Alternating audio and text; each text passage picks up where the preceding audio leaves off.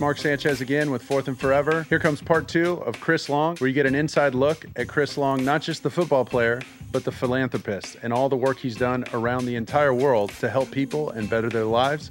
Also, learn about Chris Long, the analyst, the sports analyst, and how he breaks down the NFC West. Get ready. We can't do an interview with you without talking about your philanthropy, your foundation, started in 2015. Really, the initiatives are clean water, military appreciation, and youth education. The Water Boys initiative has been incredible, and they did a great piece on it when you won the Walter Payton Man of the Year award. But you went to go climb Mount Kilimanjaro, for people who didn't know, with professional athletes and military vets. Then you end up seeing this problem, identifying a problem, recognizing you can help this problem, and you put your thoughts into action. You've raised over $3 million, provided clean drinking water to over 380,000 people in Eastern Africa. And your goal, I think, was to get it to 1 million people worldwide. Yeah. You donate your entire 27 NFL salary to organizations to promote educational equality in the 3 cities that you played in, St. Louis, Boston, and Philadelphia. So what drives you to dedicate so much of your time and resources, and what's been the most rewarding out of that? I'd say for sure just I don't sit still well.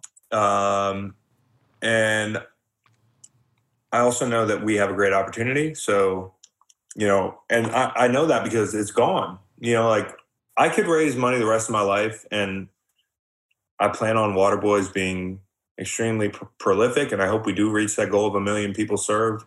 We're at 400,000 right now, so I'm really excited about that. But for instance, that next 600,000 would be really hard if I was going it alone, because my platform has shrunk since I stopped playing. That's a reality. Sure. And that platform is so powerful because of the fans. And the fans, when it comes to Water Boys, were the ones that,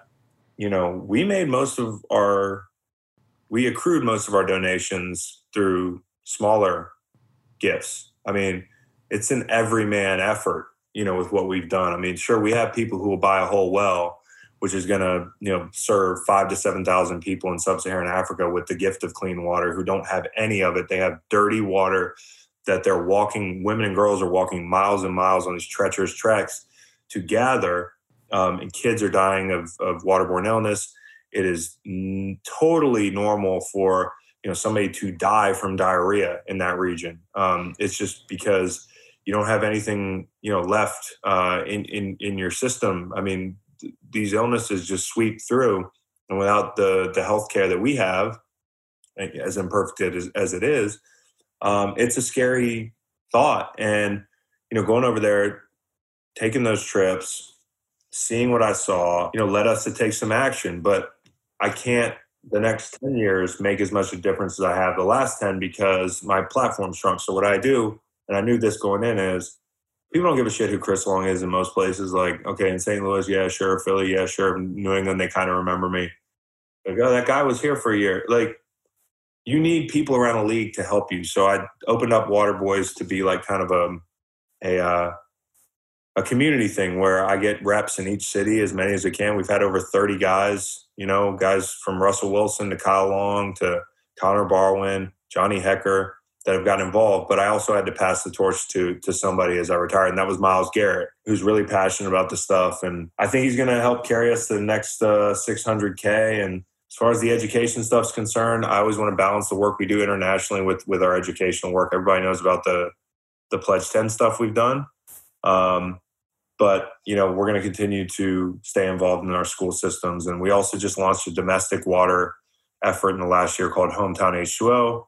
We engage veterans through Conquering Kili, which you mentioned, which is awesome. We climb Kilimanjaro every year, 20,000-foot mountain, single amputees. We've a blind dude named Ivan has summited with us. Shout out to Ivan. Wow. And these vets are a really valuable part of what we do. But as far as the domestic work is concerned, we're also working on Navajo Nation, because, if you're an indigenous person in the United States, you have 18 times the chance of not having access to clean water. Wow.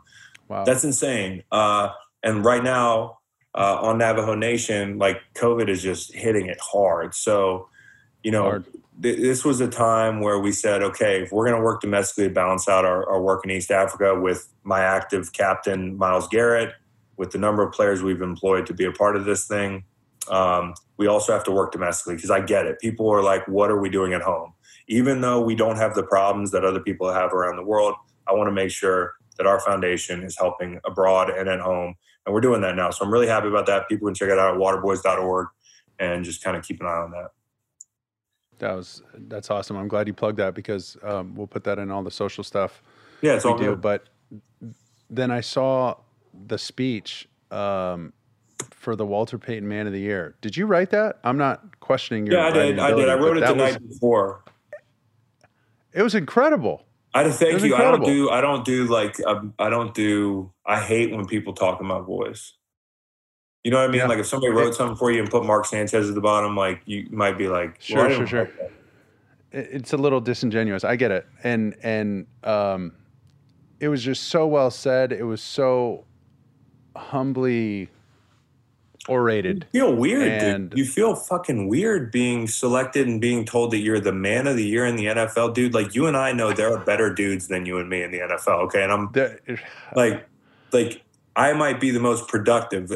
Okay. So you want to talk about productive off the field? We've done a shitload of good work, but you know, when it comes to, I was uncomfortable standing up on that stage with all those great men who I know are really great men. And also better, like really good players. There's some really good players up there. And I was no slouch in the NFL, but there's some Hall of Famers up there. So you're just humbled to be in their presence.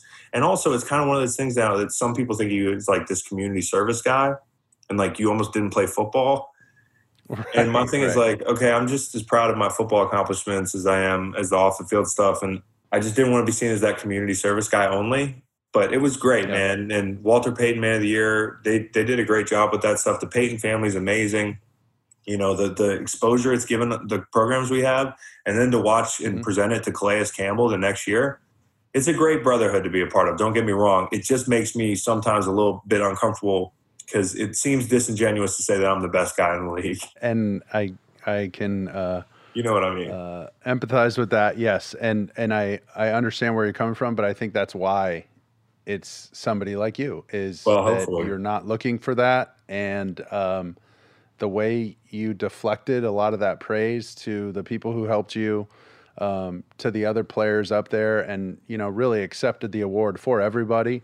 It was very powerful, and it jumped out through the TV. So I hope you understand that. Thanks. But it's like it kind of can be like a beauty pageant where everybody's walking around the whole week and they're like, do you know if who won? Do you know, like, right. And I know some guys like my foundation was at a place where we were doing prolific work and getting a lot of funding. I know some guys could really use that award. Like somebody like Kyle Rudolph, who's done great work. Are you kidding me? Never won that award.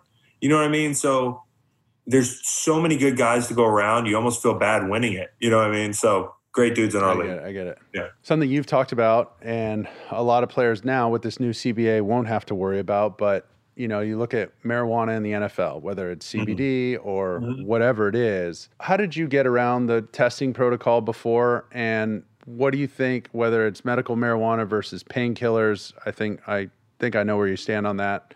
Talk about that in the NFL and moving forward with the new CBA. Well, I did this revolutionary thing, this trick, in order to pass drug tests, and I'll tell you about it at the end of this infomercial. You know how they do that? They drag you out for a whole 6 minutes. Just subscribe. Hit subscribe, and then I'll tell you what I've been describing for 6 minutes. So here's my trick. You guys ready for this? I stopped fucking smoking 3 weeks before the test. Yeah. It's that simple. I mean, like, yeah. And that's the thing is, like, I don't think people understand though that it's a one test thing. It's either in OTAs. If you don't get tested in OTAs, it's the first 2 weeks of training camp. So you got to stop. Let's say OTAs start April, 10th. So count out 21 days before that. You stop smoking, right? Either you get it in OTAs or not, and you have to keep clean till training camp, right? I mean, that's And they always tested the D lineman last because they wanted to make us suffer because they knew that, like, we really could use it. But like literally, I'll say a few things about this because I have spoken about it. The first time I spoke about it, I was on Dan Patrick's show, and Mm-hmm. I don't really have a filter. Like there's some things that I know, like, you know, maybe I shouldn't go down this road or whatever. But like, as far as speaking for myself, I don't have a filter, and that's not, and sometimes that comes across when somebody reads a headline because I'm honest, and that stands out in a group of players. Sometimes people are like, oh, he just likes to make a buzz or whatever. Like, no, I just don't feel like biting my tongue, you know, on issues. And so Dan asked me something about the testing, and I was like, yeah, I've smoked my fair share of marijuana, but I also thought that everybody knew that. Like, I figured that anybody who followed me on Twitter could follow my tweets past 9 Figure it p.m. out, yeah. Could, you know, like follow the, you know, like, you know, be a detective here. The subject matter, some of the music I might like, the things that you stereotype, you know. Anyways, because I've advocated like relentlessly for 2 years with the Players Coalition about, you know, marijuana reform and drug reform and that sort of thing. Anyways, the blowback I got was crazy because you got a bunch of people that were calling it like the devil's lettuce, you know, the devil's lettuce crowd that disapproves of what you're doing. And then you also have the stoner community, which now, and fans who want you to go be like live in a Grateful Dead tailgate van, like for the rest of your life. Like that's how now I live because I smoke weed every day.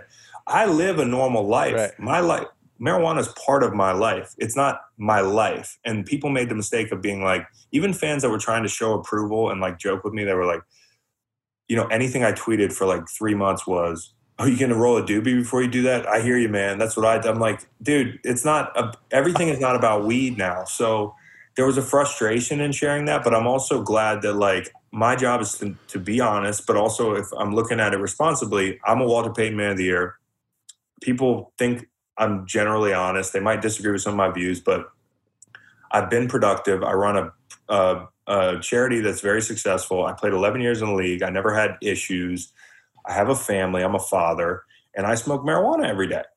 Just like millions of suburban moms drink 3-4 glasses of white wine because they Googled it and said that it's healthy for your heart. I don't think it's the white wine, and I don't think it's 4 glasses, but like it's my thing. And it's not, it doesn't dominate my life. It helps me sleep. That's why I started smoking. I mean, well, I started smoking because somebody had some weed and I was in college, but like I started smoking because I just wanted to try it. But the reason smoking became a big part of my routine, not my life, but like, is because I have always been a bit of an insomniac. I need to slow my mind down. I need to ease my anxiety, and especially at night. And that doesn't make me weird or broken or something like, but just this one plant can cure that for me. And around the time that people started to be able to get good weed from like dispensaries, and no longer were you just rolling the dice on what kind of bud you were getting, and it was just safer and like more predictable, it became more than just a casual thing for me. So then it became like, okay, I got this strain that will get me to sleep. I got this strain that'll, you know, ease a little bit of social anxiety or that sort of thing. And yeah, man, it was a life changer for me to make that. And it's been as long as I can remember in the league, but you just don't smoke before the test. I mean, it's that simple. Now it's so easy with the new CBA. Yeah. So like now with the new CBA, like players, I saw Patrick Mahomes, he's got a Coors Light commercial. Great. And I was like, whoa, where did that come from? Yeah. But you used to not be able to promote any kind of alcohol. Yeah. Or anything like that. And now, I mean, can you imagine how much money you could have made in St. Louis?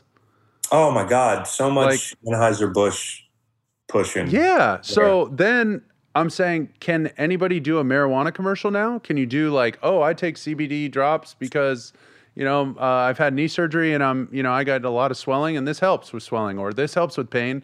And I'd rather not pop Percocets every day because that's not good for me.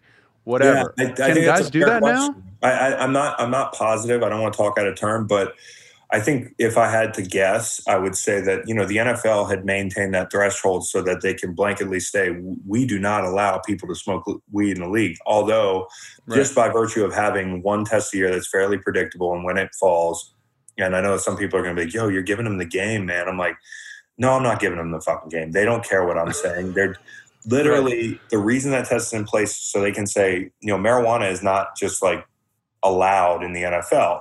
Although it essentially, I mean, if guys are smart and responsible, and by the way, if you're a fan, every fan that wags their finger at a player gets arrested in a nightclub at 3, 4 in the morning. Would you rather have them in that nightclub or at home asleep at 3 or 4 in the morning? Because Right. I can tell you what, by the end of my career, when you had access on the back half of my career to good weed, and you know, you knew the strain, you knew all that stuff. If you're responsible about it, I stopped going out after games.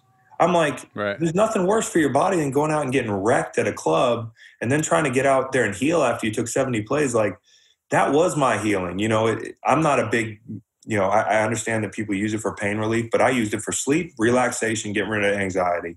And, you know, for me, in St. Louis early in my career, any game you could have found me out till 3 in the morning, sometimes later. And still I do that late in my career sometimes, but you pick your spots. You're older. You got to be smarter. For me, smart was sitting on the couch and smoking a J or hitting my vaporizer, or, you know, or smoking my pen. Like, that's smart. So fans that hate on players when they're irresponsible, the most responsible thing you could do is stay home. And most guys, if they have an opportunity, you're going to stay home. Yeah, I agree. And then now you have your podcast in your life after football, what people deem a career pivot, right? Yeah. But who's been your favorite guest so far? George R. Martin, maybe? Game of Thrones? Obviously, until I go on the podcast. Yeah, it will be Mark. It will be Sanchez. But I got man, we've had a good run lately.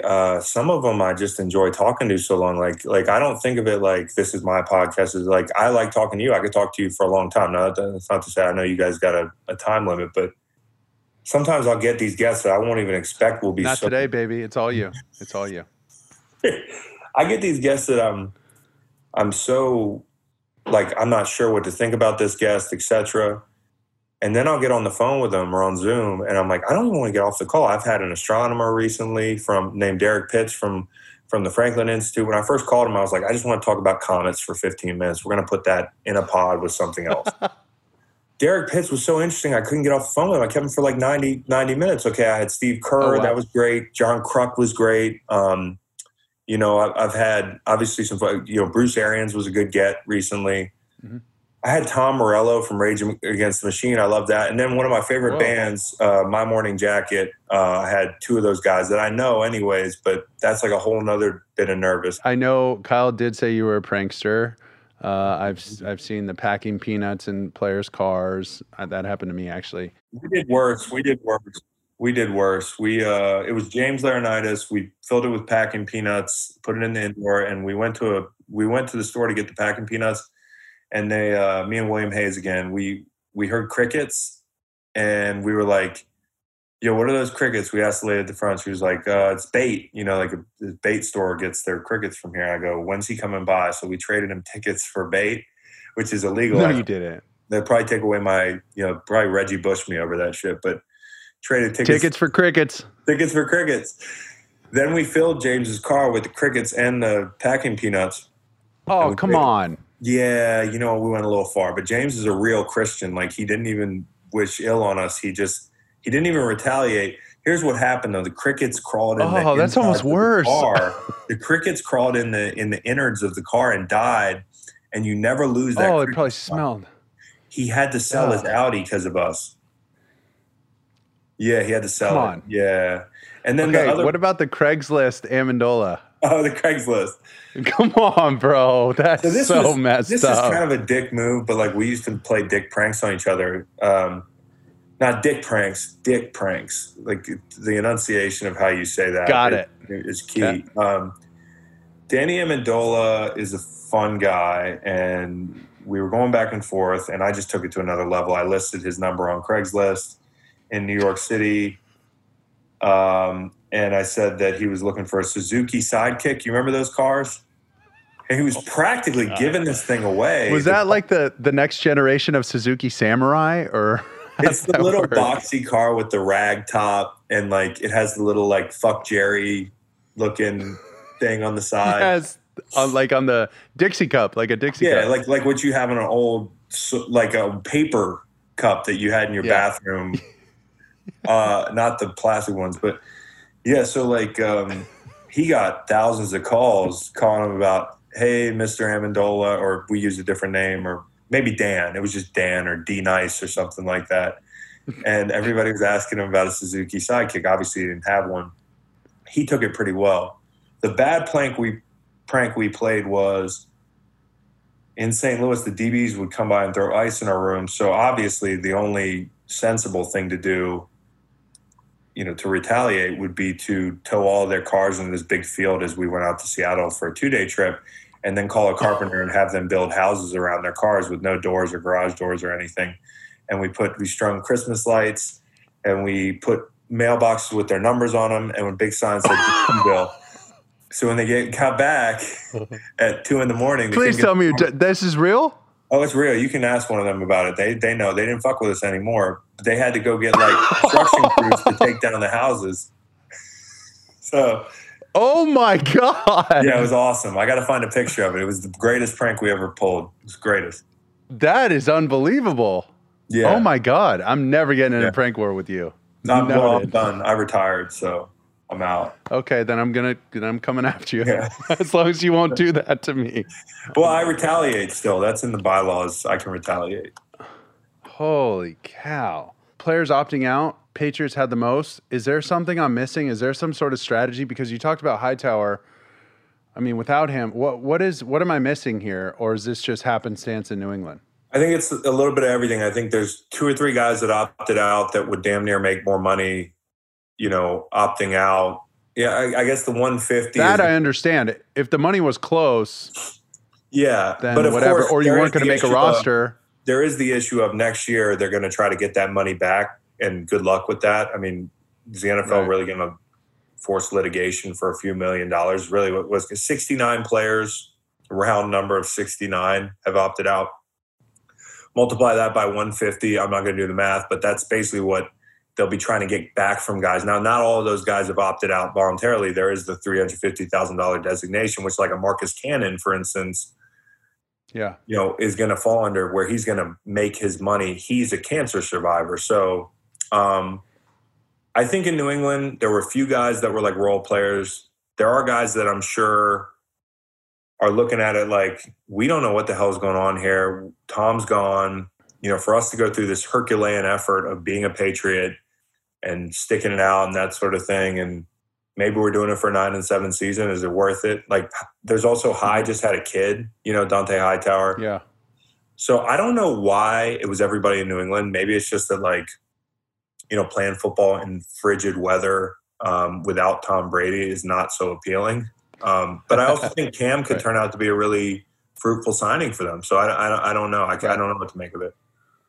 And after playing with Gronk and Brady in New England, you tell me, quickly, what do you think their chances are of playing well together? You think it takes a little bit and then they kind of hit their stride, or you think just from day one they come out gangbusters?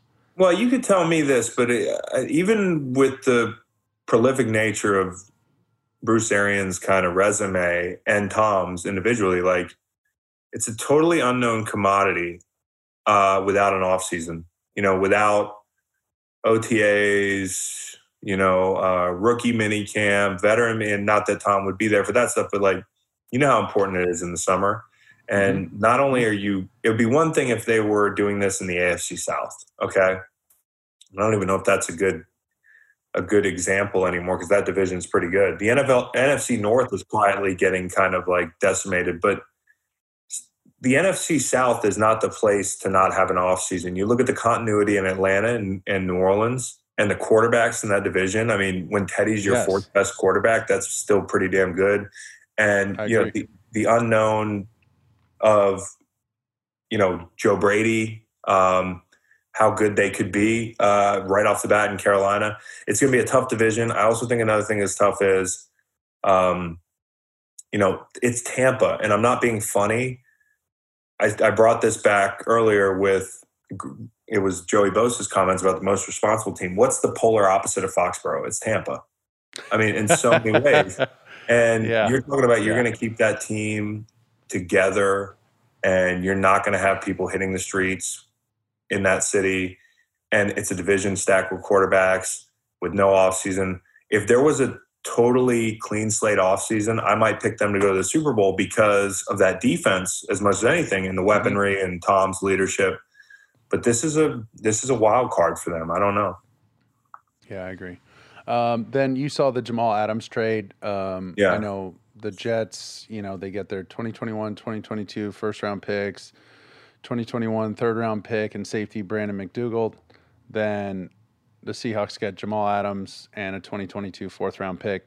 Who do you think won that trade? I think the Jets won because you got rid of a player that clearly didn't want to be there anymore. Yeah. Whoever's right, I love Joe Douglas, okay? So I'm going to make no bones about it. You might hear me say this, and I'm sure that there's some legitimate gripes that Jamal had, and you want to get paid, and that's his right, and he got what he wanted. He got out, and I think Seattle is better for that trade. I think both teams can win. We always do this thing. It was like with the Oakland-Chicago trade. Everybody was shitting on Oakland for the longest, and even though you got a 10 out of 10 with Khalil Mack, I mean, you couldn't be better.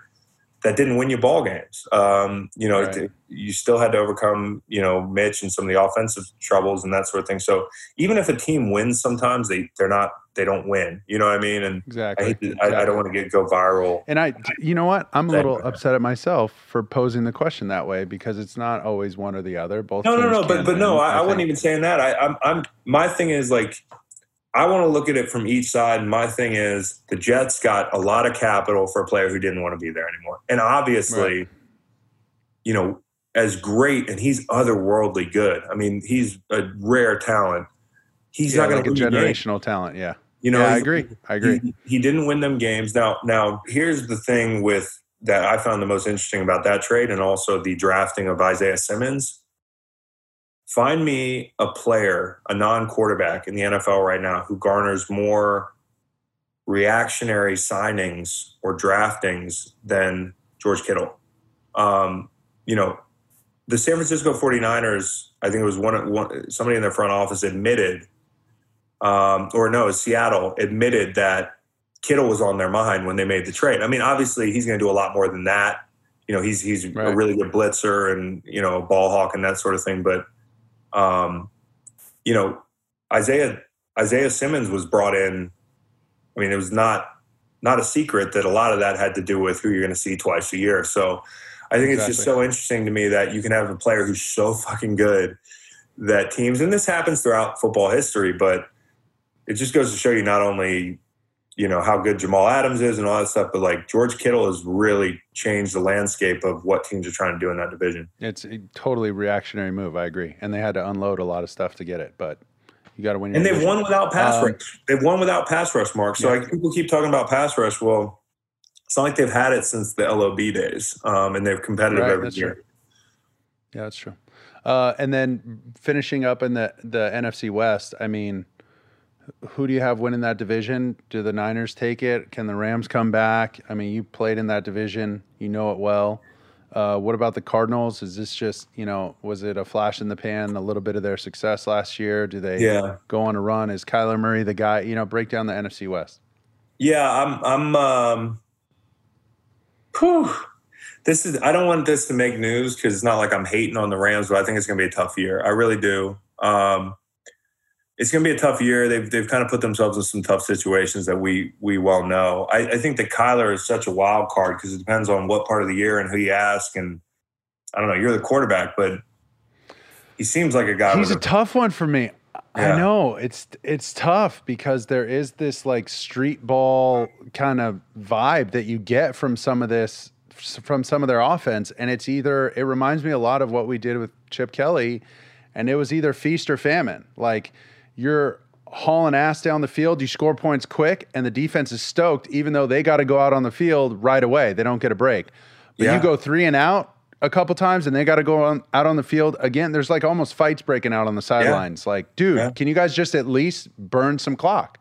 And so I don't know if some of that's just rookie struggles or it's just they got to figure this thing out without an offseason now this second year around. I don't know. That's tough for me to hang my hat and say, yeah, dude, the Arizona Cardinals are going to win the division. That's why the sexy pick, if you had to pick some like wild card to win the division out of 4 teams, it'd be the Cardinals. I think most people would say like that's your dark horse.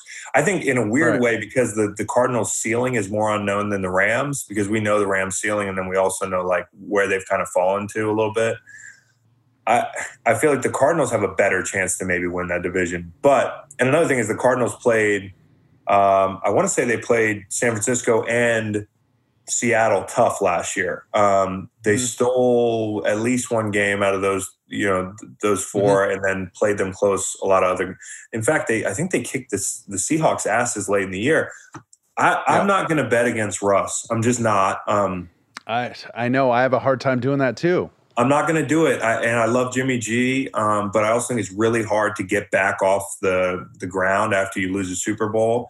Just from, if history has anything to say about it, it's going to be a challenge. And I thought that San Francisco, so many things went right for them last year. I think Seattle is a team that is not afraid of San Francisco. In fact, I think I don't want to say San Francisco is afraid because I hate throwing that fear thing around, but they respect Seattle. What you mean. And they know that Seattle is going to be a long day. And Seattle should have beat San Francisco late in the year. They had another goal line mishap. Yeah. I look at it like Seattle's the team to beat because they've been here the longest. Now, San Francisco's scary. That roster's very good, but I like Seattle. If I had to pick, I like that assessment. I always forget to do good sign-offs because I suck at it. We got last 2 questions. I'm the worst. The producer's like, hey, it's this handle, it's this, and this. And I'm like, oh, okay, thanks. And he's like, no, you have to say that. Yeah, no. It's like, okay, I just had Mark Sanchez, who is a man and a football man and tell me about your podcast. And then you cut him off at the end and just sign off. Yeah, that's how I do it. Okay, last 2 quick questions. How mad are you about TikTok being canceled? Don't give a fuck. Tell me. Don't give a fuck.